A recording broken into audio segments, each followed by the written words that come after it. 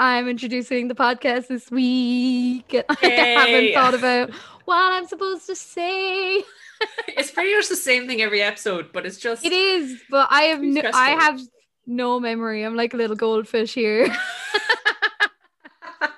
Guys, welcome to the Grim Reader podcast. We are three best friends, down to two again this week because Chloe can't be here. But we are three best friends, usually, who pick books. We show each other the covers. We try and guess what they're about, and then we review them. That Well wasn't done. as concise, but No, I got but the point still, you got across. the point across. That's the Yeah. main thing. There were no follow-up questions. Everyone understood. Hopefully, there's no follow-up questions. We're both recording in Cork this week. Oh my God, just in two Not separate together. locations. Yes, two Not together separate yet. locations. I can't wait for the day that we can have a podcast couch. A podcast couch. And we can all sit around the podcast couch with cups of tea and have our books in person and be passing them around like and little book club. Yeah. oh my god. But recording would probably take way longer. Oh, We'd be 5 there for times hours. as long. But I think you've forgotten how fidgety I really am. Because I know I go probably. off topic on the podcast socially, but physically I'm Yeah. See, at least this isn't a visual medium, so it's only myself and Chloe that will ever know that. Do you know? Yes.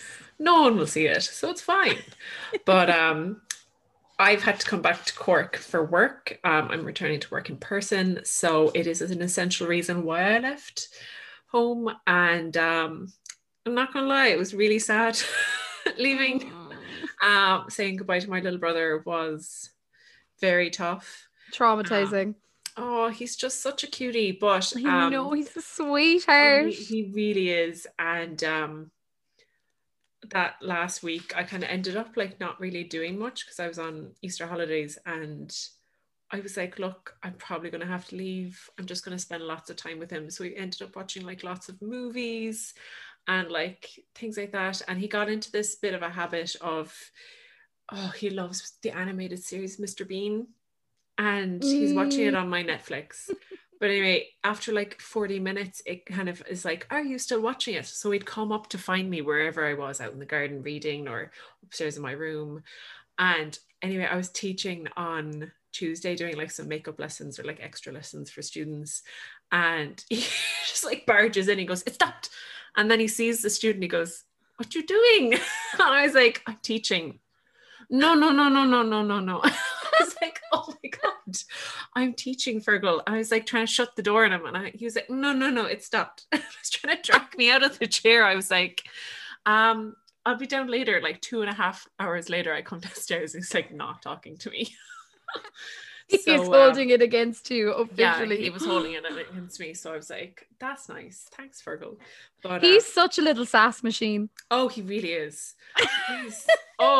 He will Janie Mac, he's so mischievous. He'll find this thing that you really don't like and he'll do it repeatedly. Oh, he's just because my mom he lives for the drama. Oh, he loves it. He absolutely loves it. His thing at the moment is when he's going to bed, the playroom is beside the sitting room, and he'll pass through anyway, and then he'll turn off the TV, turn off the box, so you can't even just switch the TV back on. You have to get up and switch the box on, and then he'll turn all the lights on as well before he leaves, and then he'll be like, "Night night." You little evil little sod. And as well, I've tried to go in to say good night to him and things like that, and then he'll just go, "Okay, night night, Dad." And you're like, that's lovely. you precious, lovely, sweet child. He knows the things that bother you, and those things bother me. But spending the week with him was really nice. I know. It's really hard not to love him. He's a little puppeteer. He knows exactly when to absolutely, yeah. But he's so cute. But we were watching movies, and he has a few favorites that we've all seen about 1 million times. Kids, they get obsessed. And I was kind of deliberately being like, no, it's broken. We can't watch that one. No, I don't want to watch that. Oh, And like Frozen is broken. Frozen is offline today. it's Frozen. He loves Aladdin, which I did watch Aladdin with him because it's been a while. But like I usually try to give him like 3 options of movies and he'll pick one. Anyway, didn't I not look at one of the options I picked, and it turned out to be, what was it? Something we've watched like a million times. I was like, no, this was a mistake. This was a mistake. And like we were having a full-blown argument about it. Like it's not really an argument because it's just like pantomime, like yes and no back and forth with him. And eventually, It's behind you. He climbs up and he just puts it on. You're there kind of having to suffer for like 2 hours watching a movie with him. But Rebecca, in fairness, you did it to yourself. I did do it to myself. I stupidly did it to myself, but that's been my week. As well as coming back to my room and being absolutely terrified of how many spiders I would find this time round. And you know what? So far, none of them have shown their faces if they are in the room. So I'm kind of trying to believe that there's none. I know it's the dustiness of returning post-quarantine. Post-quarantine, when you're like, I haven't been here in months, and you're like, oh, sweeties. Because the last time I came, it was filled with spiders. Like there was one behind my desk. There was one in each corner of the room. There was one literally beside my bed. Oh, I was there with the Hoover. I was like, right, this is it. Because death to you all. Death to you all. So yeah, that's my news for the week. I don't have much news.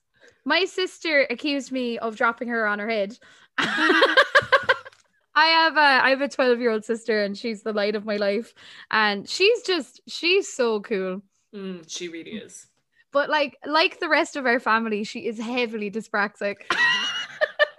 We are like the most uncoordinated family that's ever lived. She was going down the stairs, and I have these narrow winding stairs. She was going down those, and I had been kind of slagging her all week for knocking things, and I was like, oh my God, I have to tie a Hoover to your back, like you're desperate. And she was going down the stairs, and she was so paranoid at spilling the popcorn in her hands that she sat on her arse to like butt scoot down so that she wouldn't drop them. And anyway, they still ended up all over the floor. So she was giggling at the end of the stairs, and I could hear her, and I went over to the landing and I was like, what's wrong? She was like, I'm after spilling the popcorn. And I was like, oh my God. So I was helping her pick them up, and I was slagging her, and I was like, oh my God, Sally, like we need to bring you somewhere. I was like, we need to get something done. Like, what is up with you this week?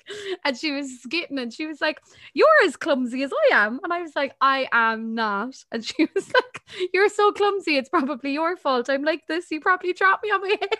She's just there's no one as funny as she is. Oh, she can be a savage. So she can. The self-deprecation of it all.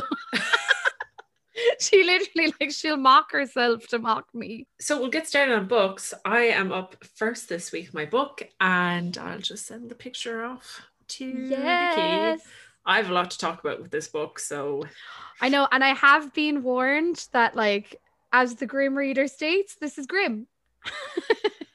And it's really weird because this is a book that I've kind of been intrigued by the cover before, and I've seen it, and I just didn't get the vibe that this was going to be dark until Becca was like, when we were kind of deciding our order and like what week we'd do what book, the only thing we kind of agree on is like, let's not do like the most bleak of books all together. Yeah, no, I think we learned that from episode 13. We were like, that probably wasn't the best move, and it came out around Valentine's Day. We were like, we did not think this through. Episode 13, like what? So yeah, we really live up to our name of being grim. But no, it was, you brought this up with me, was it 2 weeks ago or something like that? You were saying that you were doing a book order and this book was on the list. I was like, yeah, and I'm it's covering funny this when soon. I'm really bad with ordering books. Like it's very rare that I order a book based on the blurb. When it's online, a lot of the time I just order by the cover. And by the author, and by the, like, do you know, if I see an author that I like reviewing it, like rarely will I read into the story. And to be honest, it's led me to some of my best finds, because like the book I have today, I wouldn't have picked it up based on the blurb, and I ordered it online, and like Very cool read. But anyway, let's get into, I'm looking at My Dark Vanessa by Kate Elizabeth Russell. And already we've got 2 reviews on the cover by 2 fab authors. So we have Louise O'Neill, and she wrote Asking for It. Yes, she did. Is that her? Yeah. And it says the book everyone will be talking about in 2020. And then my man, Stephen King, said it's a package of dynamite. So to be honest, I should have assumed it was going to be dark by those 2 authors. Yes, you should have. That gives it away. But the cover doesn't. So we're looking at that lovely shade that we keep bringing it back to. That nude. That nude Irish, slightly sunburnt skin. Or nipple coloured, yeah. Nipple coloured. That's great. It's the colour of a nip. And then we've got this gorgeous, so the background is that kind of nipple colored beige.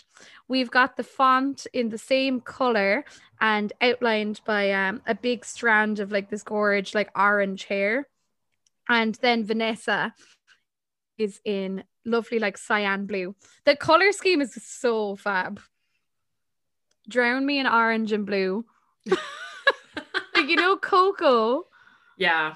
That whole film is built on orange and blue, and so is Mad Max, and I associate them together because of the colors.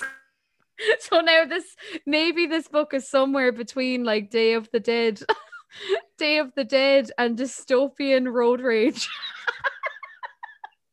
Okay. Maybe not though. Okay. The vibe I'm getting. Oh, this is a hard cover, Becca. You're welcome. It's really annoying because I knew you were going to do this book this week, and I didn't like let myself prepare anything. So give me a minute. I think I'm going to go at my gut, and I don't know why my gut is telling me this book is about a mermaid.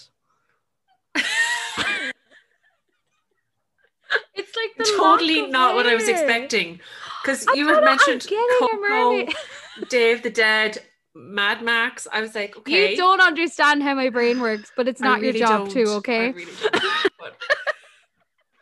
I am getting a mermaid fantasy. And I don't know why the hair doesn't look like it's wet, but okay. I have a theory. It's actually not a mermaid. I'm like, okay. I'm building my. Because I would have gotten Ariel vibes. Like Ariel has fab hair. That could be where I got it from. Yeah. Because it is orange though. She is a redhead. She's an Irish mermaid. An Irish Colleen mermaid. It explains the colour of the skin as well of the background. An Iasc Mná. I'm so proud of that. I need to get to the point. Okay. ADHD. I am looking at My Dark Vanessa, and in my own fantasy, this is about a girl living in I think it's set around the 1970s. Yes. And she's in the UK. Don't know why. Don't ask me to back it up. Okay. She's in the UK. I think she actually could be in Scotland, and maybe that's the red hair coming in. But anyway, it's in Scotland. It's a village out of the city, and this girl is after drowning. And the thing with this girl that has the village kind of captivated by her is everyone has seen her, but no one actually knows anything about her. Okay. Like up till this moment, she's kind of been a character in the village. Like you'll see her walking around.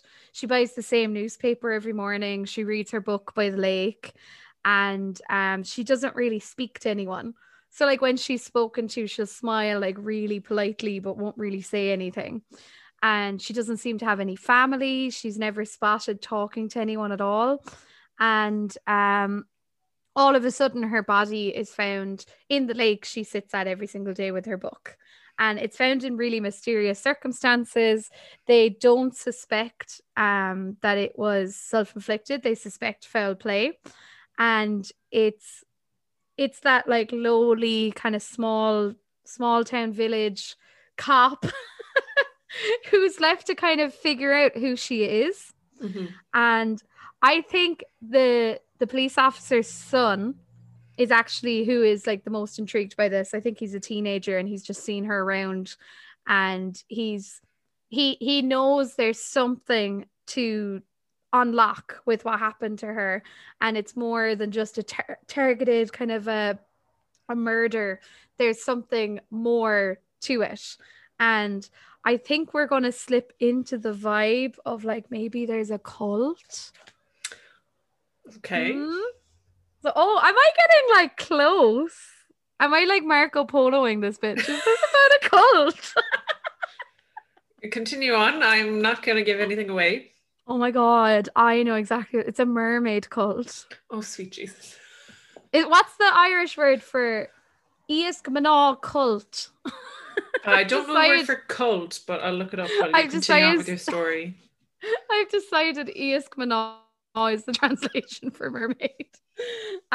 So I think this teenager whose dad is an officer is like determined he's going to figure out what happened to her. So as her dad is kind of uncovering the murder, he does believe it's a murder, but because there's no evidence and the town is so freaked out by this killing, he makes the decision to decide that, look, we're going to call this Vaidinvara is mermaid.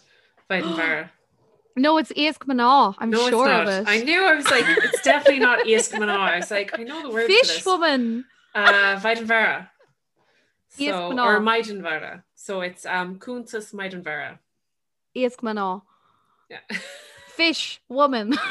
Okay, sorry, I completely interrupted you there, but So Becca, okay, you listening? Yes. So this story is so wild. Like I don't know where I'm going. Neither do I. I'm just lost on this adventure with you. So just keep coming. Just keep going, you know. So the cop decides that because there's a lot of pressure from the village, like, and they're all so freaked out because this girl, she was very quiet and very innocent, and just she didn't ever, like, no one had a bad opinion of her. She was just a nice, pleasant, quiet girl, with no family, and everyone kind of felt really, really sad when it happened because there wasn't anyone to really miss her or to even notice she was gone. Like, if it wasn't for the body being found in the lake, they wouldn't have known anything happened to her because nobody knew this girl. So the village is really freaked out. They think there's a killer. And even though the detective of the police knows there is, he decides it's best to calm the public down, since there's no way he can crack this case. There's no leads to say that it was a suicide. Sad. So there's no justice for this woman, and that's this lying. Teenager, that's not how she died. I know it's not. There's something's gone wrong, and this teenager who's his son is really, really, really upset with his father about like why would you lie? Like, your job is to find the perpetrator and to protect us, and you're like knowingly letting someone get away with this because you can't crack it. So he kind of makes it his life's work to figure out what happened to this girl, Vanessa. I don't even think they have a surname for her. I think her name is literally Vanessa. So he grows up. It's around the 90s now. Okay. He's in his 30s. He's really estranged from his father. This has really dented their relationship. And the son isn't working in the police. He's actually a journalist, and absolutely hates the police, hates everything his father stood for, because I think like his career is now like talking about like corrupt policing and, like officers not fulfilling their obligations and their duties. And he's determined that like this girl is going to be like the martyr for like, we're always going to find out what happened to the victim. We're always going to seek justice. So right as he is still in the middle of finding this murder, and he's kind of starting to lose hope a little bit, another body washes up and she's identical. Damn. And no one knows where the fuck the body came from. It's bizarre. And I think this is this is like, it's a haunting. Like, it's weird how alike this woman is. Okay. And this man in the village seems to be the only one reacting to it. Everyone else is kind of, oh yeah, it's weird, isn't it? Yeah. And he's like, what the fuck? This is so weird. That's really not a And normal reaction to be like, oh yeah, okay, like, yeah, oh, they're all another dead kind of, body, like, yeah, they're oh. all kind of like, we don't know where, because the world's kind of moved on a bit and people aren't as scared anymore. And people are like, this village has kind of found wealth now and they all want to go about their jobs. And When someone's it's murdered on your someone's been doorstep, murdered. you're gonna be Yeah. concerned. Like, Exactly. No, you should be. So they're because all this woman involved. again doesn't have any family, it's like, what the hell? And I think what happens is, yes, they were all involved. This society is like built on the premise of a sacrifice every 25 years. The whole town is a cult. Oh The my son was the God. only one who knew. Or alternate ending, the second murder didn't happen and this guy is just like unhinged by the first one and kind of makes it all up in his paranoia. Anyway, that's my conclusion. Someone write the book. I think it's a good idea. That is a really interesting book. Idea. We got a little bit lost at the start. We did, but we found our way. We got really lost, and yeah. But you know, we had mermaid cults, we had mermaids originally, and we didn't know what we were doing. The mermaids got hit at the chopping room floor, like they got cut out. Yeah, they did. Yeah, they did. I would be intrigued by that book. So I would. This, unfortunately, is a lot darker. Hey, this is Editing Becky here.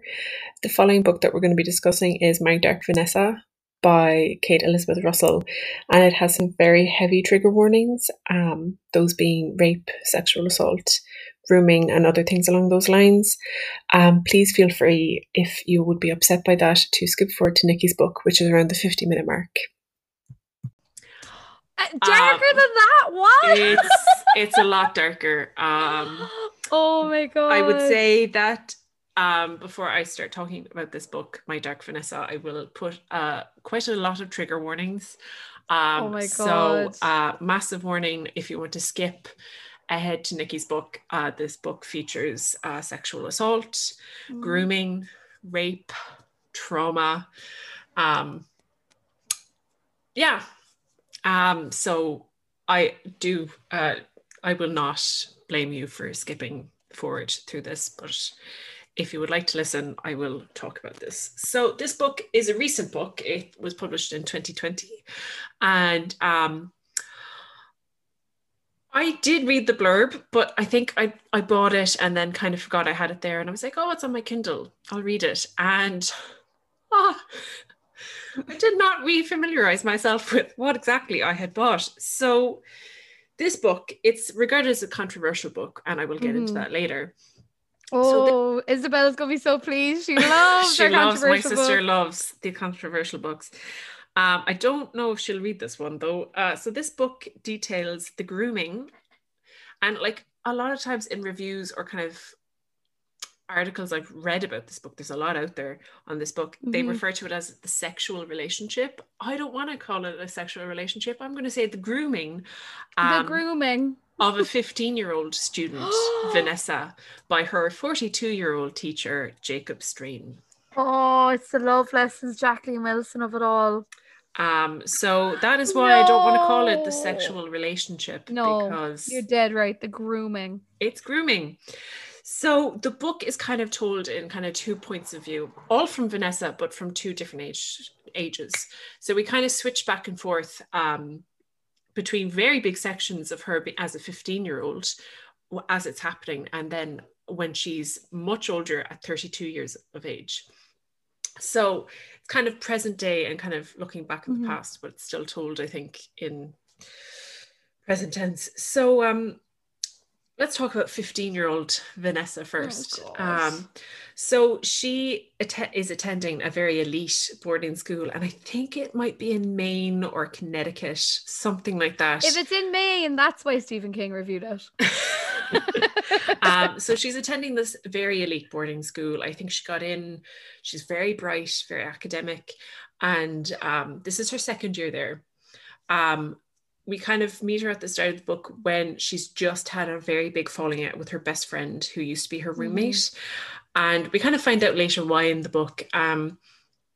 But she's very much kind of isolated at the start. And,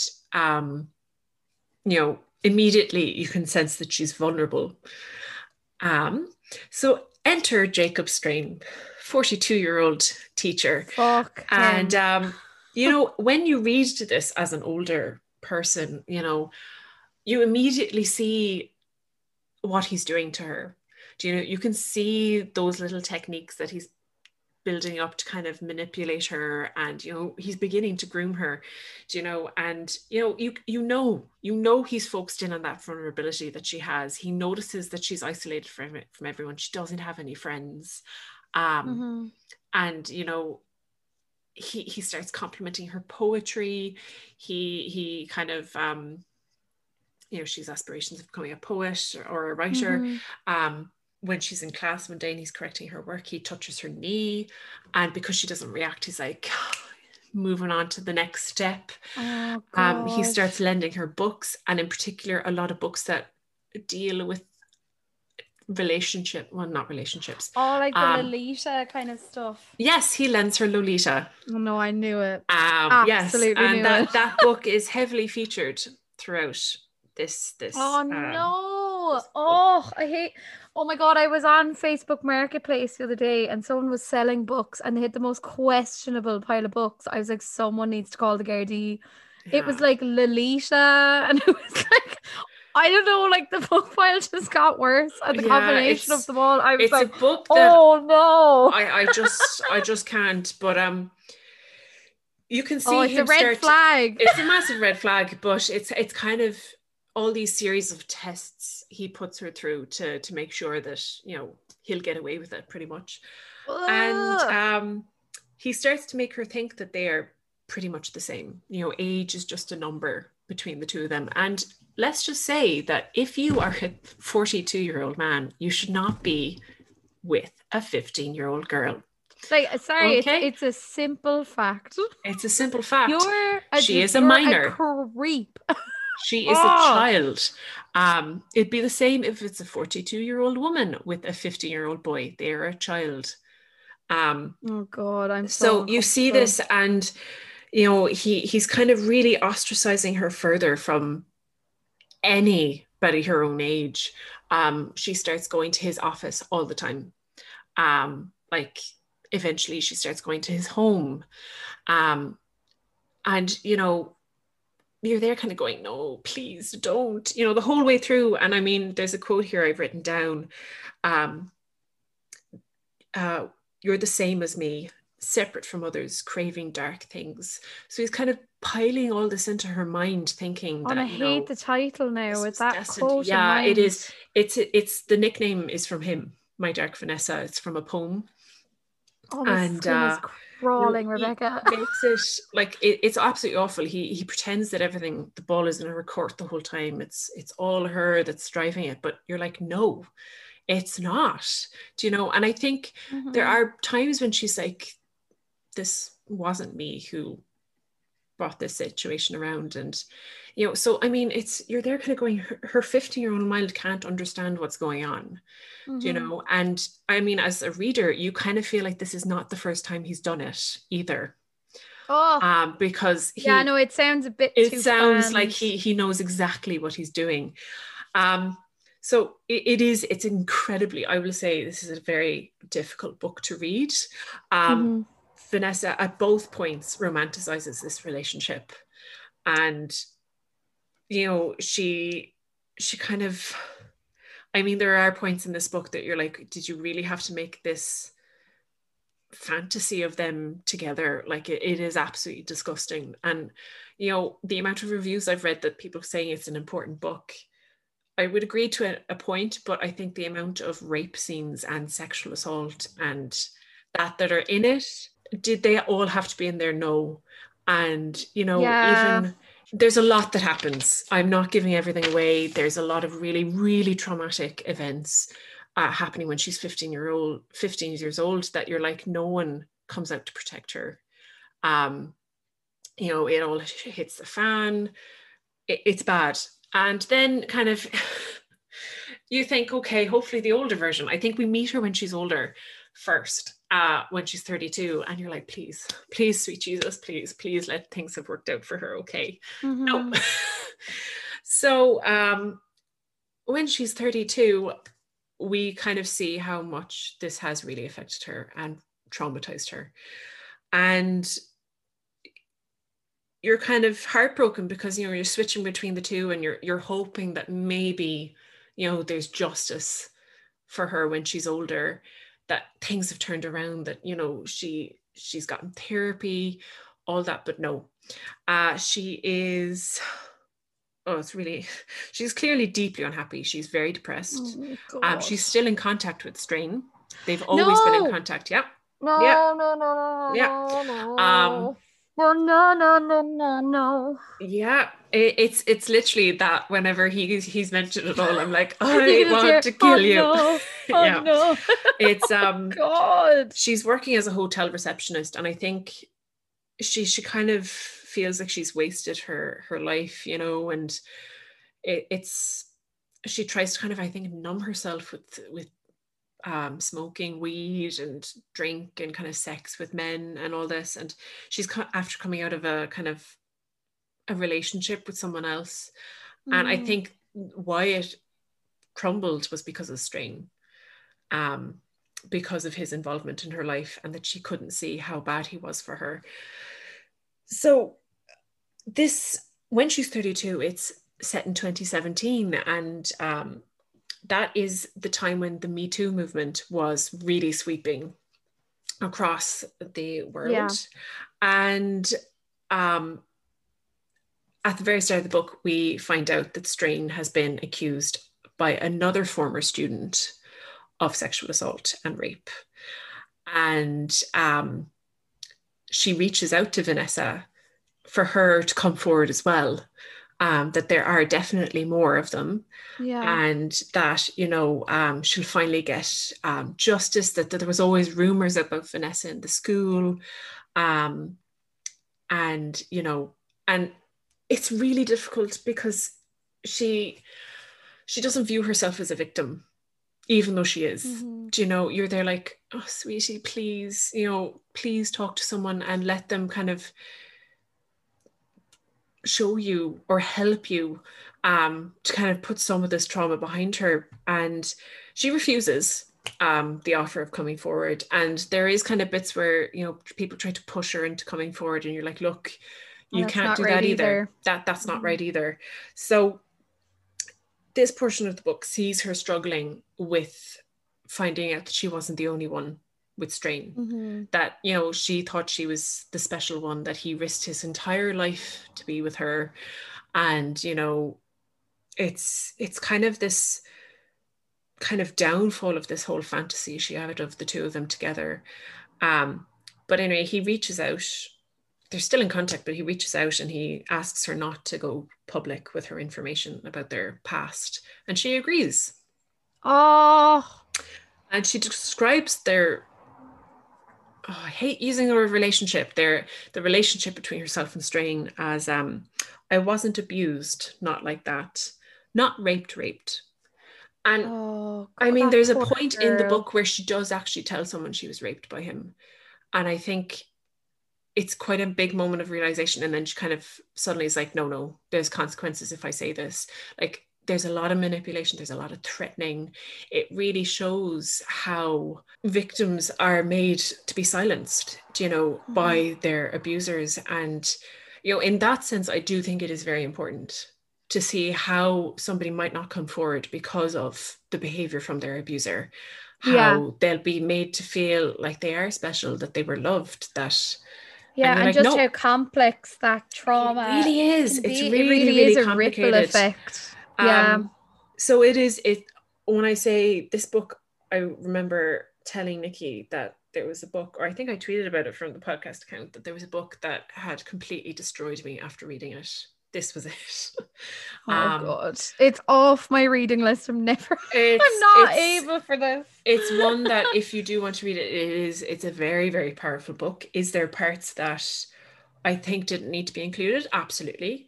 You know, raises a lot of questions throughout the book. But yeah, it's one that I find difficult talking about, because I know whatever stance I take on it, you know, there's going to be people who will fight you on it. But yeah, it's if you want to read something very heavy or educate yourself on maybe the complex relationship or a complex conversation around rape or yeah, because I always kind of see, situations. I hate when I see it, but I always see it online in some context. Like I'll just see it every so often that someone will be like, I've no sympathy for her because she didn't go to the police and she didn't help herself. And it's total lack of understanding of what happens to you in these kind of instances. Like it isn't that cut and dry. It's not like going to the It's police not black and isn't the white. answer It's for not black and everyone. white. I think with this book, I haven't covered some of the stuff that does happen in this book that would make you see why someone would not come forward. I have mentioned the threatening, but one of the biggest things that happens, I could not imagine the trauma or the effect that had on her. Apart from that, we'll get into kind of the controversy around it. So after this book was released, I couldn't quite find a time frame, but potentially quite soon after it was released, the author was accused of stealing the plot of this book from Wendy Ortiz, who wrote the plot is very similar to her memoir, Excavation, which describes how she was groomed by a teacher when she was 13. So this led to a lot of kind of conversations around the book. And, you know, it's something that I think I haven't seen any mention of this claim being taken back. The author, Kate Elizabeth Russell, did admit that she did read this book in her research. But she said she also read about 80 other books that are around similar titles and watched films and all this. And it could have kind of just in like, you know, when you have an idea and it's actually, I do this in songwriting quite a lot. I'll write something and I won't realize until after that, like that bass line I'm convinced was founded in my own mind is actually a song that I listen to all the time that I just completely subconsciously ripped off.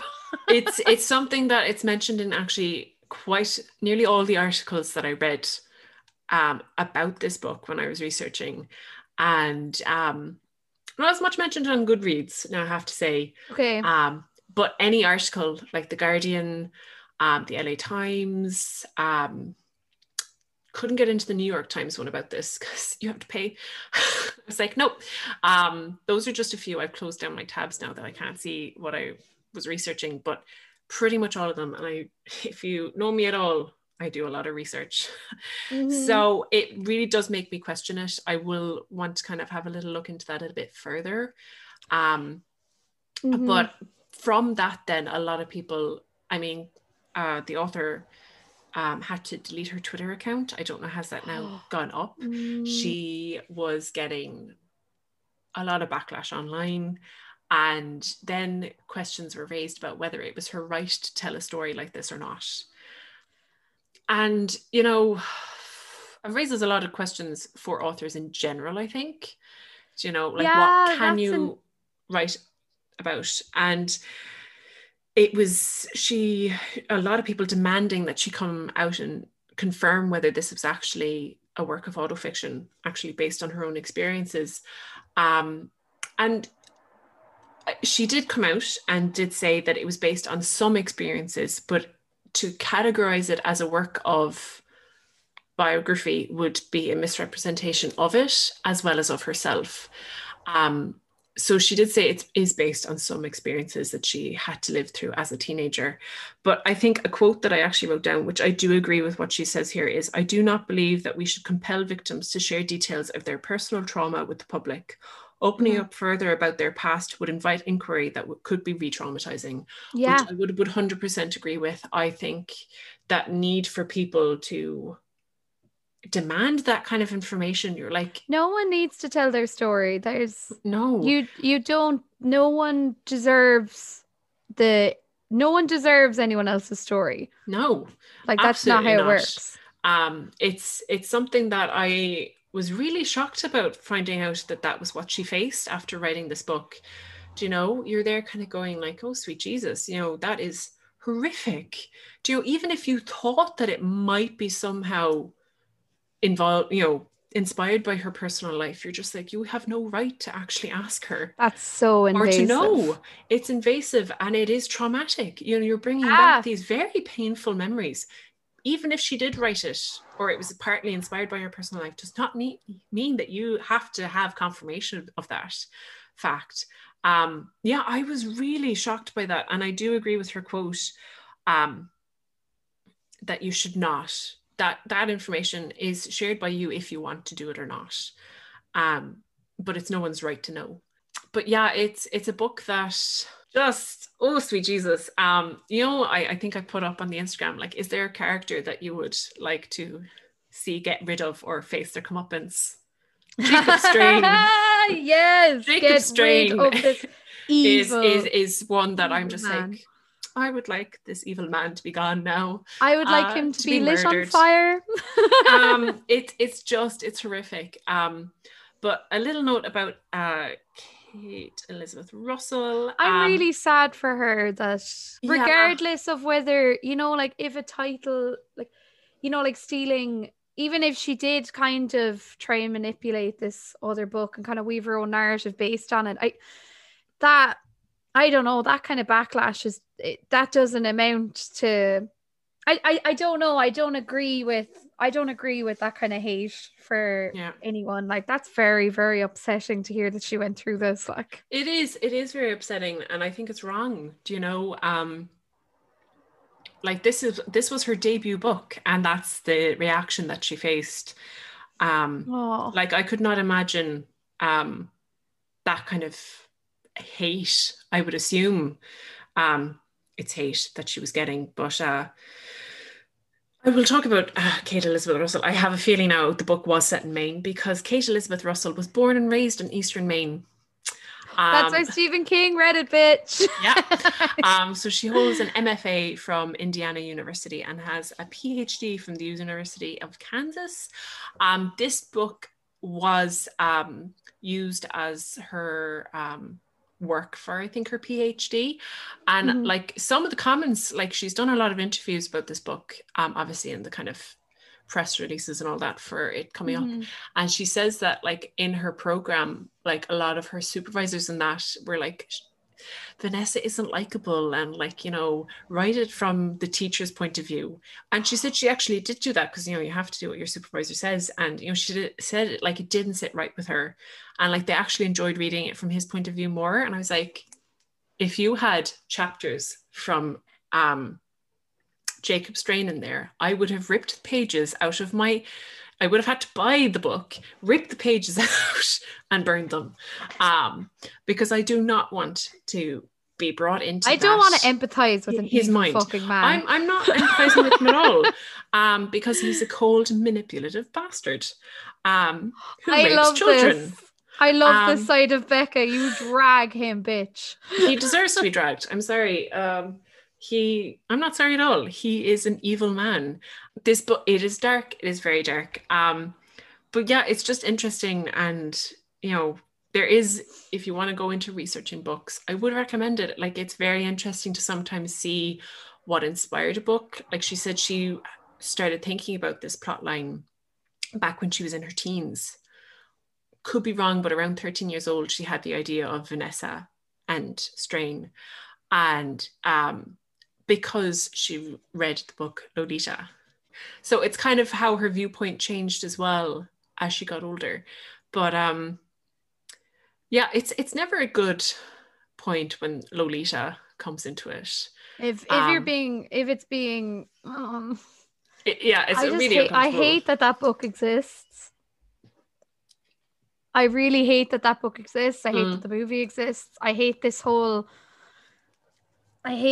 trope. Like, there's a part of me that doesn't like even that being written, because I don't like because I think as well, I mean, I read in one of the articles, I can't remember what company, was it Vogue or Vanity Fair or something like that, called Lolita one of the greatest love stories of all time, and you're like, fuck off. That is the rape of a 12-year-old No, girl. sorry. No, I don't even want to like how can you call it that? It's kind of this glamorization and romanticizing of this, and it's sick. Illegal, they've done it like that was the 2000s actions. Yeah, like that was the 2000s. When you think of like the way Britney Spears was marketed in her entire early career, the image they gave her, the image they gave Jessica Simpson, like this is a fucking, like this is an issue, and this is something that's been happening and been the forefront, and it's warped. It's like the media has done it. Like we've warped people into thinking that this shit is like, some people think this shit is normal. Like it's really not. Sickening. And this whole thing, like this was a conversation I had about 2 weeks ago as well, because this whole thing of like when Billie Eilish turned 18 and people were going, oh, thank God, celebrating that she turned 18. That was disgusting. Sickening. That was disgusting. And Bad Barbie turned 18 like recently. It's just sick. Like it's absolutely sick and deluded that people, I don't know. I could get so odd. it's something that you're like, yes, this needs to be, a conversation needs to be happening about this, and that, you know, because it's so widespread. It's so widespread. You know, how many times have you felt uncomfortable when a much older man, usually, or person, I was in the park today, you, and you're like, I was in the park today reading my book, and this man was just openly staring at me, like turned around on the bench just to stare at me. And I was like, I'm not fucking moving, because this is what I want to be doing. And I was just like, I don't know what I'm supposed to do in this situation. No, I would leave. Like when I was at home, this happened about 2 weeks ago. I went for a walk with my parents at night, and the only reason I would walk at night is if I was with someone. Usually my dad, potentially, but anyway, we'd just eaten and I started getting a cramp, and I was like, look, I'll turn home. I was about maybe 15 minutes from my house. We live in the city where we are, and I was like, I'll be fine. And they were like, take the dog. I was like, no, she'll drag, it's grand, she deserves a good walk. And about, I'd say 5 minutes after leaving them, a man stopped me and literally was trying to get me to go home with him. And I was like, absolutely not. And like late at night, I was there, like I was like, nah, got my phone out, rang my boyfriend straight away, and was like checking that he wasn't following. And I literally saw another young girl running, and I was like, literally was like, Matteo, I have to stop, I have to warn this girl, and told her, I was like, I'd avoid that street, like he's potentially still hanging around there. And like, it's the fact that I have, people are like, oh, it's not that big of a deal. It is a big deal for us. It is when we have to do that. Because like this man, like a man asking you something, or a man staring at you, that's not the wrong. It's the wrong is that what could potentially happen. Yeah. And the thing that makes me sad is I know for a fact that every single woman listening to this right now has a dozen, 100 similar experiences where they felt that fear.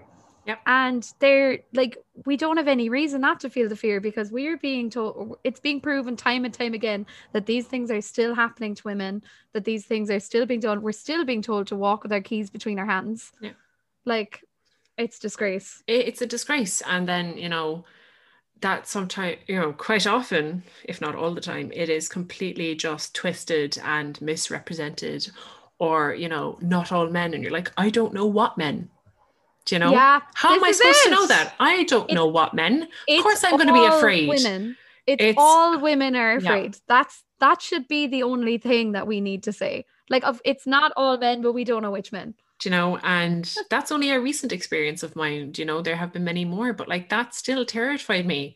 And like, I had to warn that girl as well. I would not have been able to live with myself if I hadn't stopped her.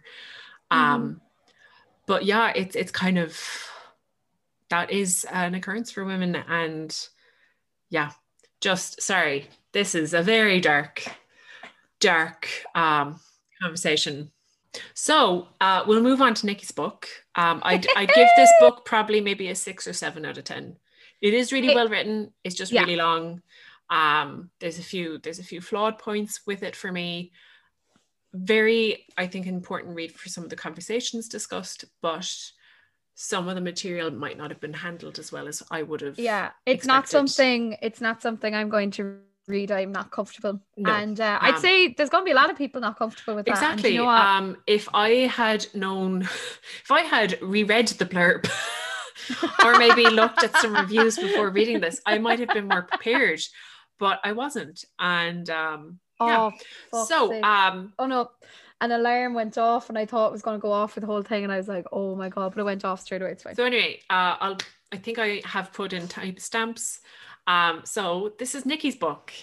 So we are doing People Like Her by Ellery Lloyd, and this is a very eye-catching book. Actually, I have seen this. It's such a good cover. I haven't read the blurb. So we've got a few reviews on it. Breathlessly Fast, Brilliantly Original by Claire McIntosh, and I think she's a thriller writer, mystery murder. I can check that actually. You're eye-opening and compelling by Harriet Tice. What an unusual surname. And Followed by Millions, Hunted by One. Okay, that gives me... Oh, I was already thinking about a plotline for this. And this is just right up my alley. Right, so... Yes! My research notebook is away. I'm sitting back in my chair, ready to go. Becca's brainstorming, bitch. So I already was kind of thinking of ideas. Note, there is no mermaid cults in this book. There is! Not in this book. Nikki's going to create a mermaid cult. There we go. Yeah. So it's a very striking cover. Iasc Mná. The title of this episode is going to be Iasc Mná. There's nothing you can do about it. And people that aren't from Ireland aren't going to know exactly anything about the title. All you need to know is Iasc Mná. God. Okay, so this background is a very bright orange. It's giving me insatiable vibes straight away. It's kind of more like stop sign or roadwork orange. Stop signs are red. No, but like, you know, that caution orange. Like, it's really neon-y. Okay. I'm still getting insatiable because that was neon-y as well.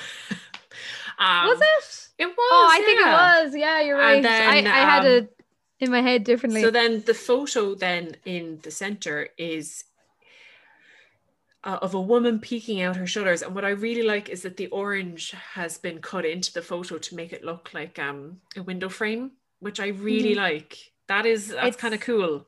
And then did you notice the little... Oh, it's like an Instagram. Yeah, so it looks like the grid of Instagram, but also like a window. It's a great cover. It's one of my favorite covers we've had. It is very good.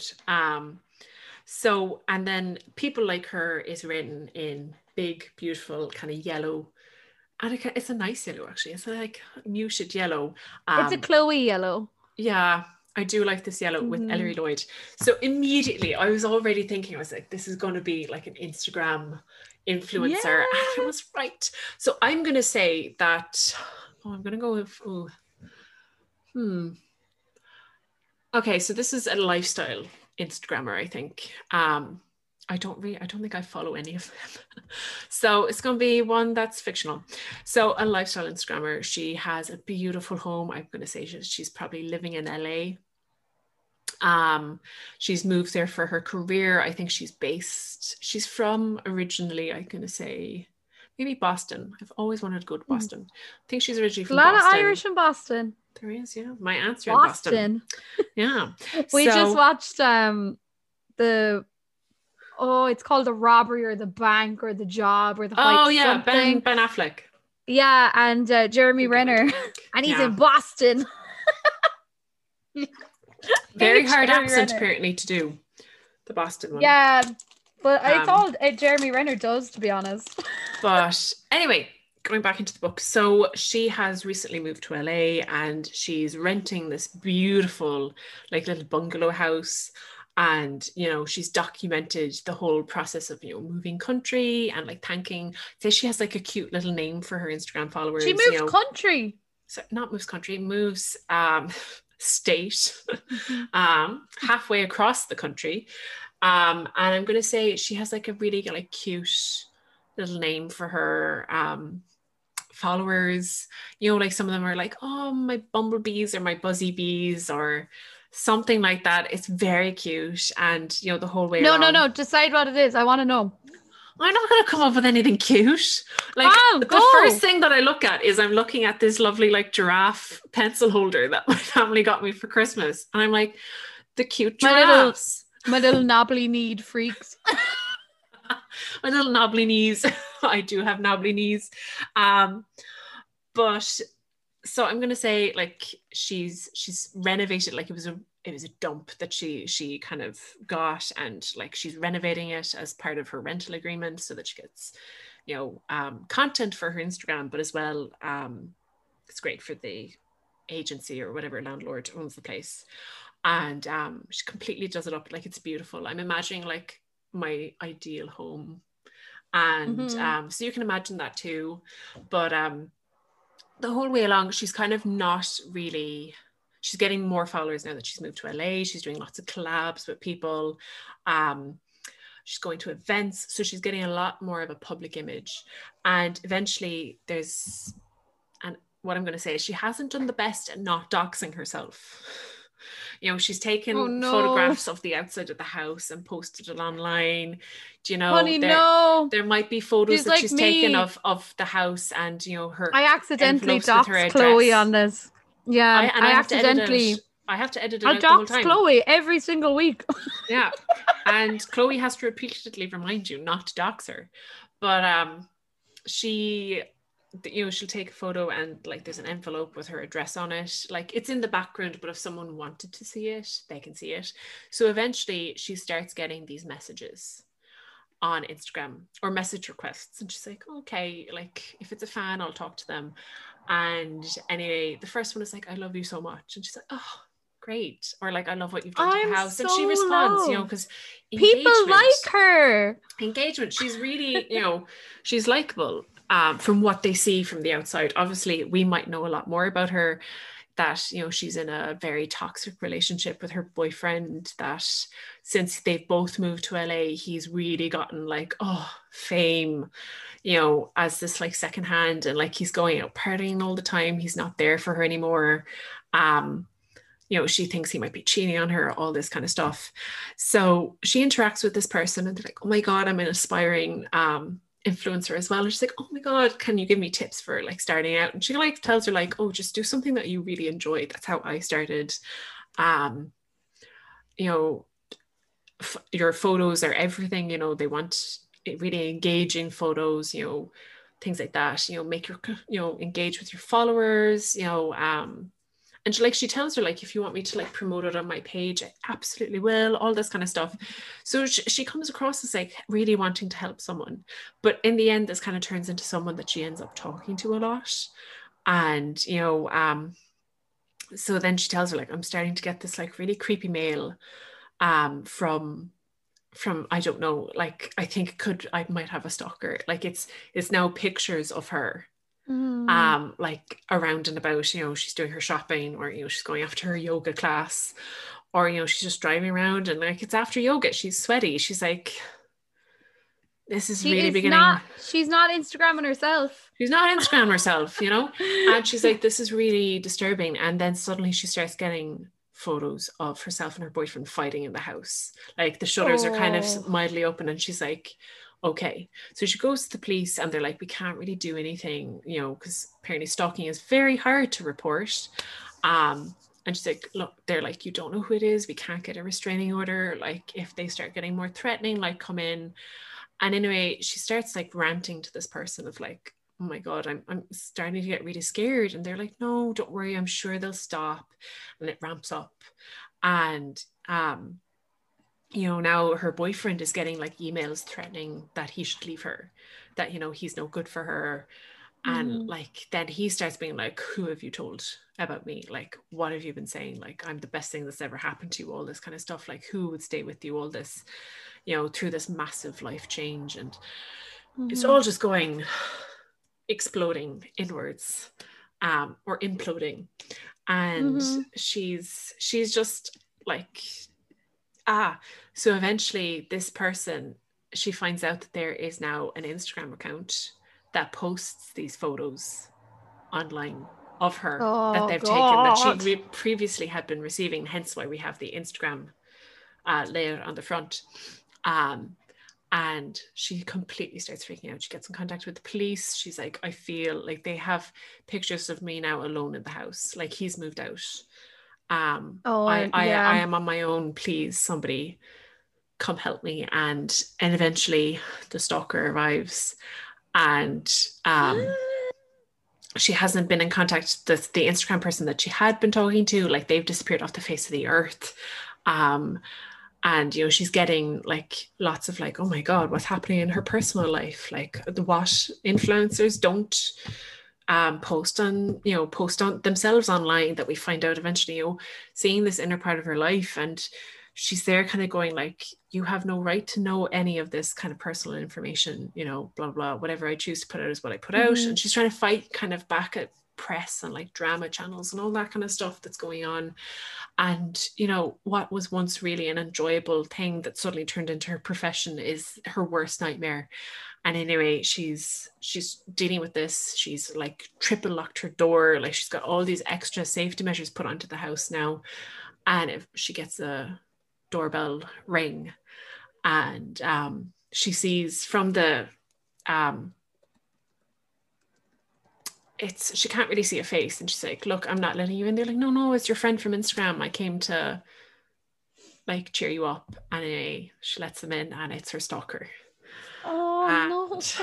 I think we all saw that coming. Like, that was we did, in fairness. We all saw that was the most predictable outcome. It's predictable. Like, I'd have to rework this if I was writing it. And, there'd be a couple more like spins. Yeah, there'd have to be some more twists and turns around the way. And eventually I think this kind of turns into like a hostage situation, that like, you know, that they're like, look, you're not doing well at your own life, I'll just take over, kind of thing. And it just, or maybe he wants to be like the Instagram couple. True, it could be that as well. And I'd say like, it all just kind of how much you love me. I think it's kind of her fight for survival then, of trying to get away from this person that she's locked in her house. She has no methods. Like, he takes the phone, he takes everything, like cuts off all communication with the outside world. And, you know, people are just like, she's taking an internet break because of everything that's happening over the past while. So people think it's normal that she's not posting. This is misery, bitch. Like, it all just, I'd say it turns out very bloody at the end, that she has to fight her way out of the house. And, you know. Oh, yes. And she gets out. Yeah. I'm going to say he gets stabbed multiple times with the kitchen knife. Okay. I'm so excited to tell you about this book, because it's definitely not about that. No, like, you're not, like, to be honest, with like the cover is so good that like that you're right on the vibe. Okay. Now, it is about an Instagram influencer, and there is someone who stalks her. Okay. And now I think that was pretty obvious from the cover. But like, I love the premise of this book, because the Instagram influencer we're talking about is a mom Instagram account. Oh. She's called Mama Bear. It's a girl called Emmy Jackson, and this is the main character, by the way. I'm gonna like win him. This book is by Ellery Lloyd, and the main character is Emmy Jackson. Because when I was writing my notes, I kept calling the author Emmy and the character Ellery. Oh God, I don't know. See where this is gonna go now for the episode. Okay, but this is a book about Emmy Jackson. She is an Instagram influencer who has a mom account called Mama Bear, and her whole brand that she's kind of cultivated is that like she's a mom, she's in sweatpants all the time, she barely sleeps because she's got 2 kids. She's got Coco, and then her youngest son is Bear, who's only a couple of months old, and Coco's about 3. Okay. So her whole brand is like, you know, she'll post a picture and she'll like have her shirt on backwards and she'll be like, my morning was crazy, but we're having a great time. I love being a mom. It's hard work, but it's great. And she's kind of that source of inspiration for other moms. And she has hit 1 million followers, and people message her all the time. And her thing is she writes back to everyone. And she never says anything too specific with advice, but she's always like, you can do it, mom. You're that kid's whole world and you're doing amazing. It's all about the love. Da, da. She's a bit preachy. Okay. But that's Emmy. This book then has 3 narratives. So the second narrative that you get is Dan, her husband, who is a writer who has had 1 book release that kind of went down quite well, and ever since has been trying in the last 8 years to write another one. So it's not going so well for him. He's really frustrated. And then seeing his wife get really famous on Instagram, he's a bit baffled by it. And then in the beginning, he's a bit odd because like she only writes Instagram captions and it's going really well for her. But and he's a bit resentful. Yeah, but he loves her, and he always talks about like the first time they met and like how he just knew he wanted to marry her and he's never doubted it. And she's a great mom, and he really, through the book, even though you get like a hint of like, oh, like it's kind of naff and it's really fake, he then will turn it around and be like, she's built like this amazing legacy and like she's super mom, whatever. And it's that whole, it's written very well because it isn't like, it is that back and forth of love and jealousy, and it's quite good. Then you get introduced to a third narrative, and it is written in italics every time, so you always know this is another narrator, and it's someone who hates Emmy. Absolutely loathes her, hates her, wants to hurt her. And through this book, you're kind of left wondering like who this person is, and why they hate her. And it's very, very well, it's very, very brilliantly unraveled, and the pace is really good when you find details out about this person. So this book starts with Emmy at like an awards event, and she's, you know, doing her whole spiel. She's talking, she's interacting with the crowd, and Dan, her husband, is a little bit kind of, oh, it's a bit naff, and I'm the writer, but she's doing great. And they have their young daughter Coco, and they have Bear, and Dan is always paranoid about like her putting her whole life online and being, you know, like having everything out, but she's extremely coordinated with her social media. So her social media is all about her kids don't sleep, she's a messy mom, she's doing her best, things are hard, but actually in reality, like their house is spotless. Their kids sleep 9 hours every single night. They're kind of wonderful children, and they're really easily managed. But she realizes pretty early on in her Instagram that like that's not what people want to see. She doesn't want to be the Instagrammer who's bragging all the time. So she kind of makes herself relatable. And like there's a scene where like a local newspaper come to interview her, and that morning she like gets Coco, the 3-year-old, and she's like, we're gonna play a game, we're gonna mess up the house. Like makes Coco like throw things everywhere and like absolutely ruin the place, so that when the interviewers come in, they're like, oh my god, like this is exactly what we pictured. This is Mama Bear, she lives in chaos. And she's very, very coordinated on social media, and she's very careful with all the lies that she tells. Okay. So, you know, she'll talk about how her kids are hard to manage, and that like people will message her about like codependent sleeping, which is when you sleep in the same bed as your child, and she's like, we had to do that for years, even though they didn't, even though it's all been a breeze. The book continues on, and we're getting this kind of sense of looming that something's going to happen with the stalker. And even though she is so clever with hiding their address, hiding all of these things, she's slipped up once or twice, and this person has been waiting to catch her. So the first like sign that something's going wrong is quite early on in the book, and I'm only going to tell up as far as here because I love the twists and turns, and I love the way you kind of don't know what's going to happen isn't what you thought was going to happen all the time. But Dan goes to a supermarket or a shopping center with Coco, the 3-year-old, and he's just trying to get her new school shoes, and they go to all these different shops. And like with a 3-year-old, you know, your eye has to be on the child, like they're just going to run. Yeah. So he's with her and he's getting on fine, and it's literally a split second at the counter where he takes out his wallet and puts in his card, and he turns around and Coco's gone. Oh, damn. And he's like, oh, for fuck's sake. And he quickly punches in his card and he takes his card and he kind of runs down the shop with his bags, like kind of Coco, looking for her. And when he realizes she isn't in the shop anymore, he panics. He leaves his bags. He runs through the supermarket or the shopping center looking for her.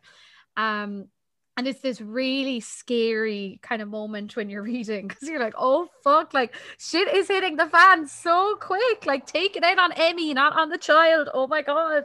But he finds her. I think it's 8 minutes of terror for him where he doesn't know where she is. 8 minutes and of like hell for a parent. Oh, it's written so well, because like I genuinely was like, oh my God, no. So he finds her and she's outside a bookshop, and he spots that she's with an older lady in like the shawl, and he's like, thank Christ. So he's on the escalator and he's like running down to get to her, and there's like a bar right in the way, like he has to walk around, and when he gets to her, the older woman is gone and Coco's by herself. He's kind of like, oh, what the hell?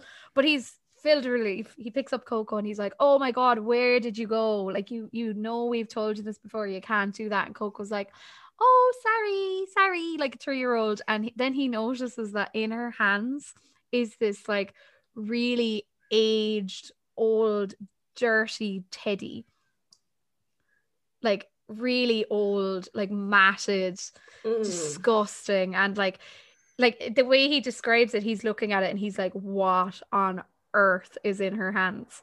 So he asks her about it, and Coco's kind of like, nothing. And Coco's like a little liar.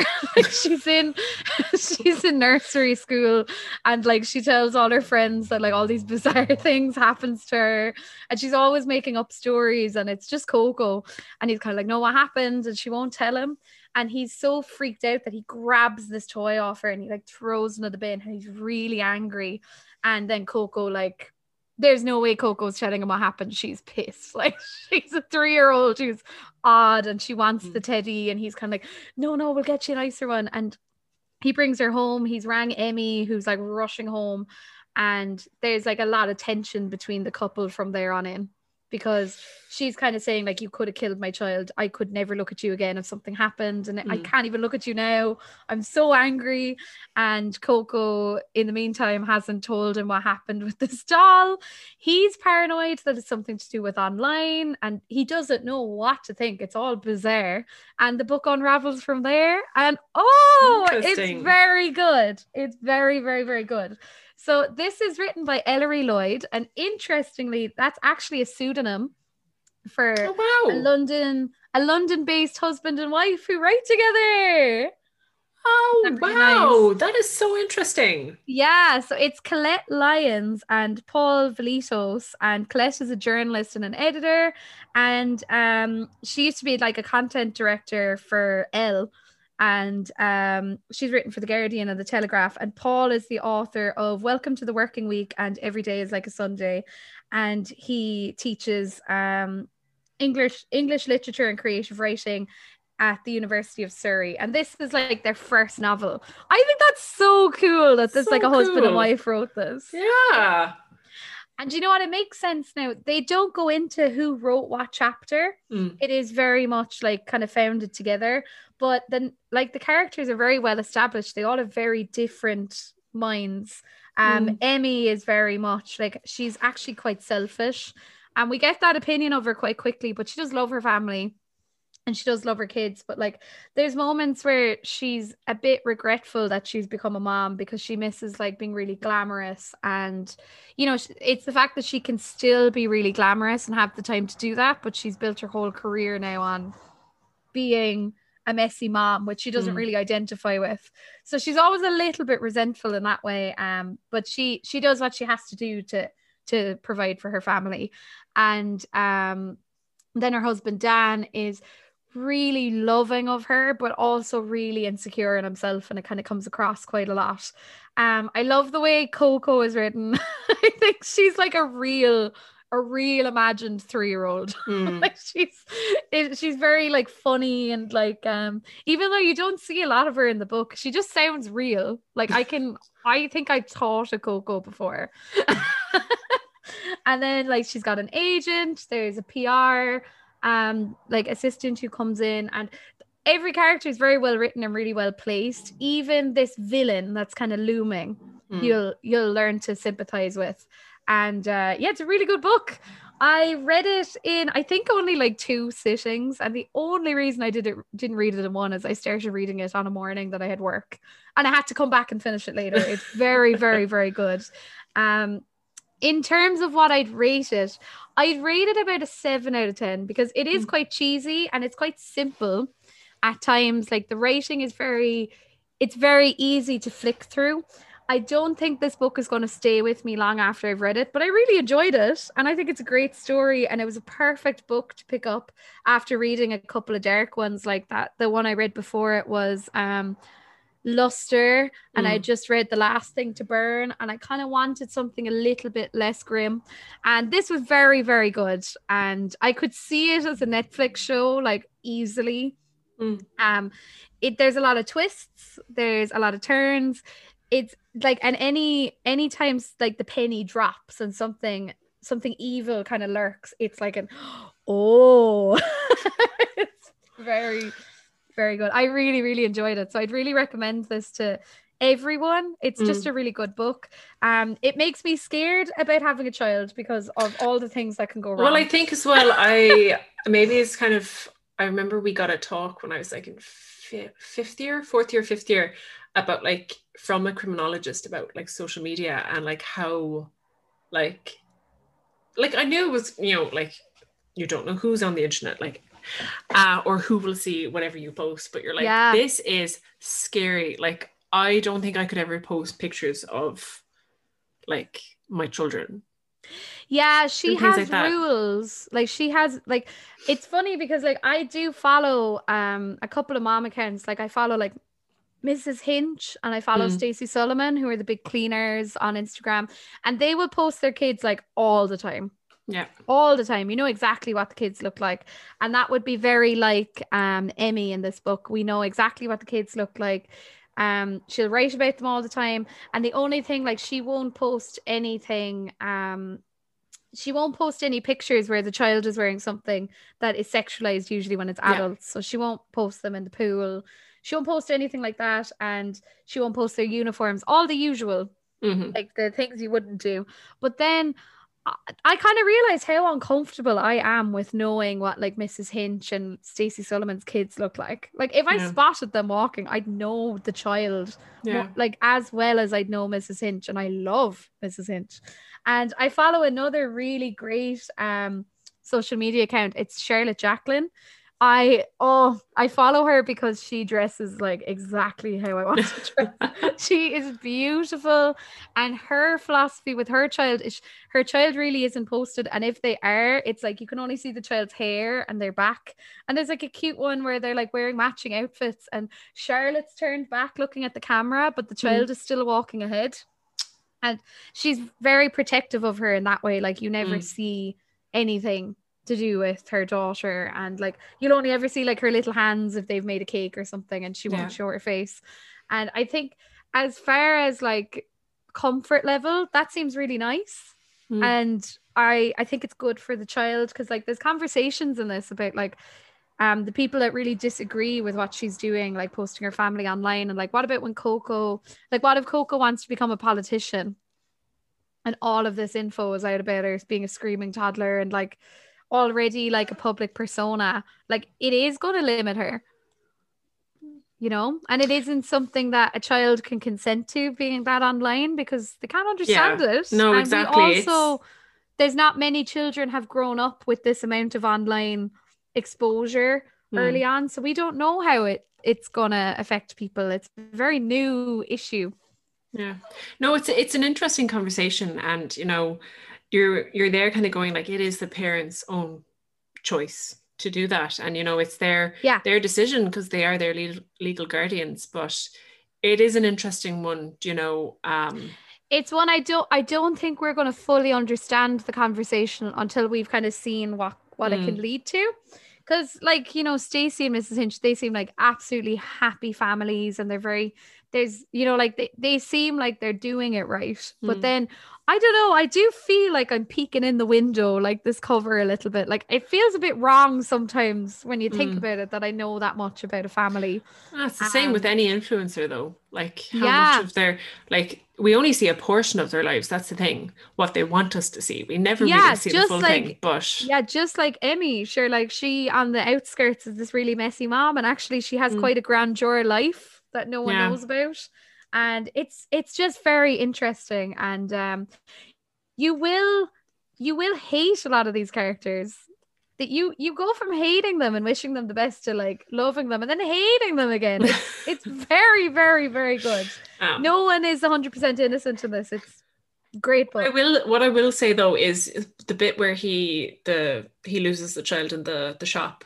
Like, why did you not alert security and like the shop? Oh, it's like a moment of panic, and he's running around like, "Have you seen my daughter? Have you seen my daughter?" But even then, people being like, "Right, Amber Alert, shut the whole whole shopping center down." Like, I don't know. I could happen. Like, but I could see why it didn't. Like, it is raw panic, and he's asking people, and they're kind of like, "No, I haven't seen her."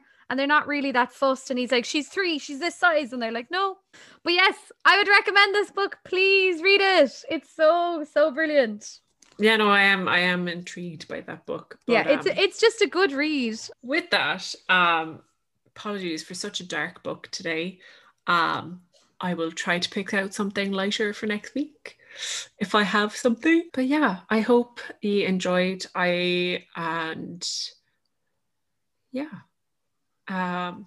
Nikki is completely distracted already with the book that she's currently reading. Rude. With that, it'll be a bye from us. Go follow us on Instagram and Twitter and Goodreads. Bye. Bye. Love you. Bye bye.